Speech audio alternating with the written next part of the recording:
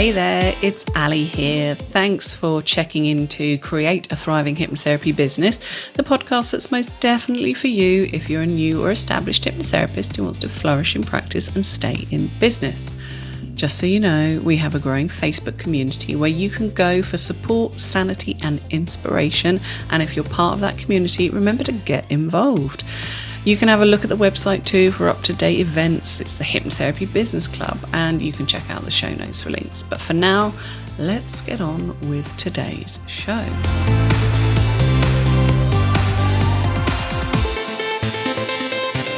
Today is another little bonus episode while I cook up season 2. It is coming along quite nicely. These episodes are based on my memories of setting up and running a hypnotherapy business together with stuff that's come up in the community. And today I want to talk to you about overwhelm.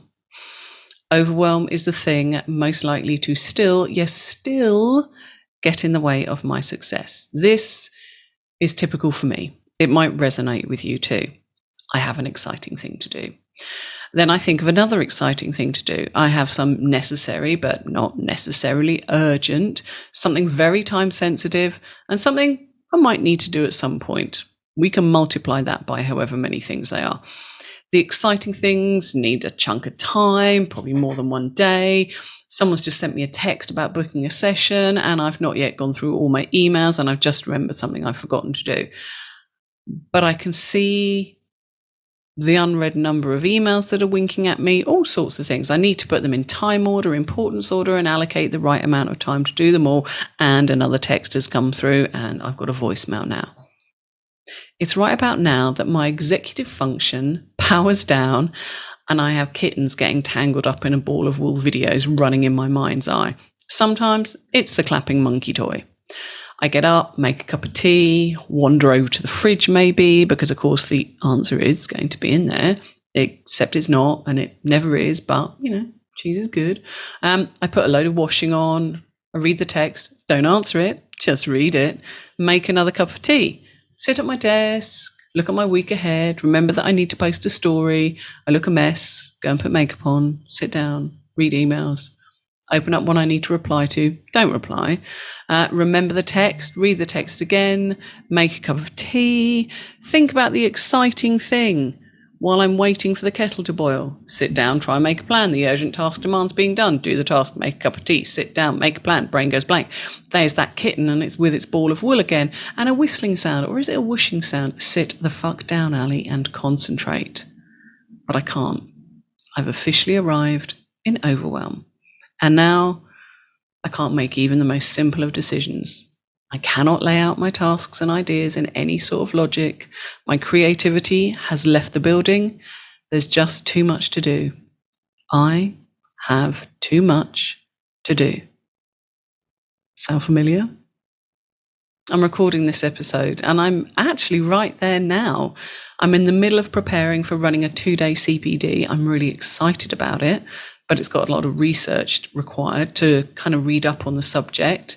And I'm starting the process of rebranding my hypnotherapy business. This involves, again, a lot of reading, research, writing, admin, creativity.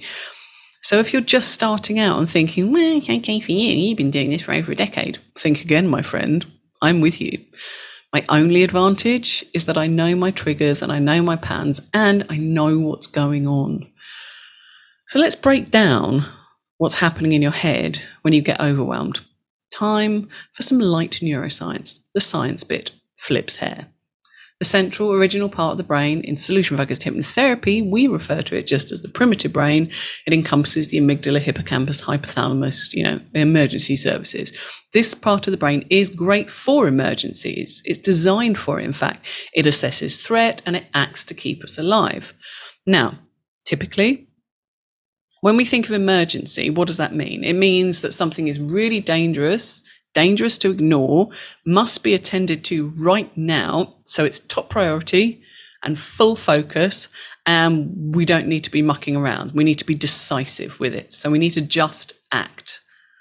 The primitive brain is concerned only with survival, so it doesn't consider longer term future things, just the immediate issue. It approaches everything as if it's going to kill us, and it's going to kill us now. Behavior and solutions for that level of threat obviously they look really different to the way that we would work through our normal challenges and problems. Now, there's another part of the brain, the later human part, that categorizes time frame, priority, best outcomes. It can problem solve, analyze risk, look for opportunity. Great for running your hypnotherapy business. It's essential, in fact. But what happens if your primitive brain is left in charge of all the important stuff? Why, that would be overwhelm. Because your primitive brain, that part of your mind, will categorize all jobs as emergencies. So which one is the most emergencyist emergency? It's not going to be able to decide. That's not its skill, which is why we can find ourselves kind of flitting between tasks, unable to sit down and concentrate, or paralyzed, unable to do anything. Whilst your primitive brain is in charge, you're not going to be able to solve this. Now, and that can happen usually because just a lot of cool things happen at the same time, or we've got a lot on and then something important happens. However you find yourself in overwhelm will be very personal to you. So there's no reason for us to go into it because it's about you. You'll know. And we all also have our own favoured routes out of this, particularly because we work in the field of mental wellness and mindset. So this is just how I sort my head out when I find myself spinning into overwhelm. It might look very different for you, or it might be helpful for you. I don't know. Let's explore that. Now, first of all, one, I recognise it's happening. This happens usually about on the 12th trip to the kettle or the fridge, and usually when I stop being able to make even simple decisions, when I'm avoiding texting back, that's a really typical time when I recognise I'm in full-blown overwhelm. There is no space-time continuum. It all feels very now. And I got that kind of like drowning sensation. Two, I'll probably make the big list. Sometimes just throwing it all on a bit of paper can be really helpful. So I let my brain be as ridiculous as it likes, let it tantrum, let it put big things, let it put like really minute, pointless things on there. Anything can go on the big list. And three, I tend to kind of get out of my space. So it's great for me to get out for a walk, no headphones, no music, no podcast, no audiobook, just let my brain rest. Now, what's interesting is 2 and 3 are interchangeable. Sometimes they go the other way around. It just kind of depends what comes to me first and what seems right on the day. Lastly, as a part of the thinking, I ask myself, sometimes it has to be out loud. What's the first most important thing I need to get done? And what's the first and simplest of way to get started on that? Now, I might have to repeat this question several times. I'm absolutely not allowed to say, I don't know. And I will keep repeating it or just waiting for the answer to come up. Sometimes repeating it's useful because it kind of stops the brain spinning out into more overwhelm. And then what I do is I do the first task, the first and simplest task to get started. And I rinse and repeat until my human brain is fully back in charge and I can make a better plan. Or do you know what? Sometimes I just keep going like that. I keep asking myself the question, what's the next most important thing? And what's the next most important thing? And actually, that's my human brain figuring it out. So even when I'm not feeling very in charge, even just asking those sorts of questions can be really helpful. So the point is, overwhelm isn't that unusual and it's going to come back more than once. And it is something that we just have to learn to manage as business owners. Particularly, we need to acknowledge that our brain is just trying its best and it's not always going to get it right. Be kind and be kind to your brain. It can really help. So anyway, thanks for hanging out with me today. I hope that was useful. Feel free to @ me on the socials or drop me a message however you want to.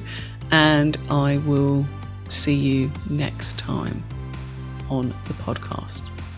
Remember to check out the Facebook community. It's another great anti-overwhelm resource. Be sure to rate and review and follow the show on Apple Podcasts, Spotify, Anchor, or wherever you get your podcasts. And especially be sure to follow, rate and review the podcast if you really liked it. It helps spread the word. If you weren't that keen, don't worry about it, it's fine. And you could be the best mate ever by sharing it with your hypnotherapist friends and colleagues too. There are so many people who need our help. Let's make sure there is a great hypnotherapist wherever they are and whenever they need them.